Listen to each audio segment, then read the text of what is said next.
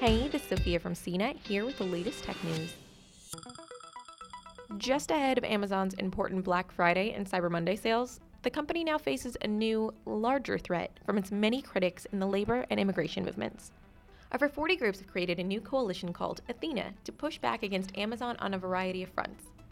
The groups include the immigrant-focused organizations Make the Road New York, A-Wood Center in Minnesota, and the digital rights group Fight for the Future, as well as the advocacy group Institute for Local Self-Reliance. All these groups have been well-known Amazon critics, with different organizations fighting against the e-commerce giant over its Headquarter 2 development subsidies, work with U.S. Immigration and Customs Enforcement, treatment of its warehouse workers, or alleged monopolistic practices. The new Athena coalition works to encapsulate all these issues in a broad message against Amazon's business practices, though it specifically mentions that it has no plans to represent employees or negotiate on their behalf, so its campaigns may not involve worker unionization, for now. The announcement of the new coalition comes as Amazon is already under investigation from Congress for its alleged antitrust practices, so Athena will likely add to the negative attention Amazon has been facing this year. Still, the world's largest e-commerce company has withstood plenty of tough criticism, and its customers so far have stuck around. That makes Athena's job of pressuring Amazon a lot harder.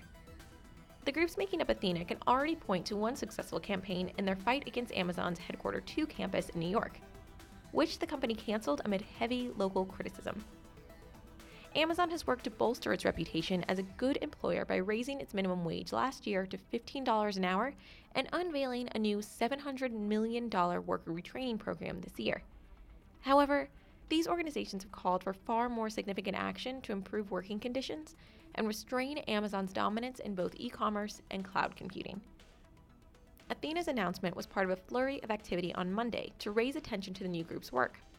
Those efforts included a demonstration outside Amazon's Staten Island, New York warehouse and a forum for East African workers hosted by A-Wood in Minnesota. The warehouse already has a safety committee, but the employees on it aren't selected by fellow workers, and the committee has failed to address significant, long-standing concerns, such as worker injuries. The call for a new workplace safety committee is another sign of growing worker discontent at Amazon, with several groups of the warehouse employees around the country now agitating for better working conditions. Amazon workers aren't unionized in the United States. That's brought out several critics of its working conditions, specifically from unions looking to organize employees.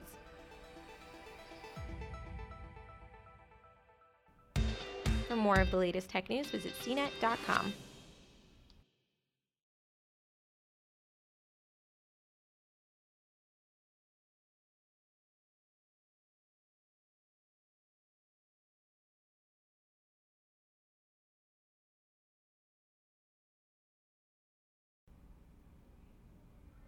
For more of the latest tech news, visit cnet.com.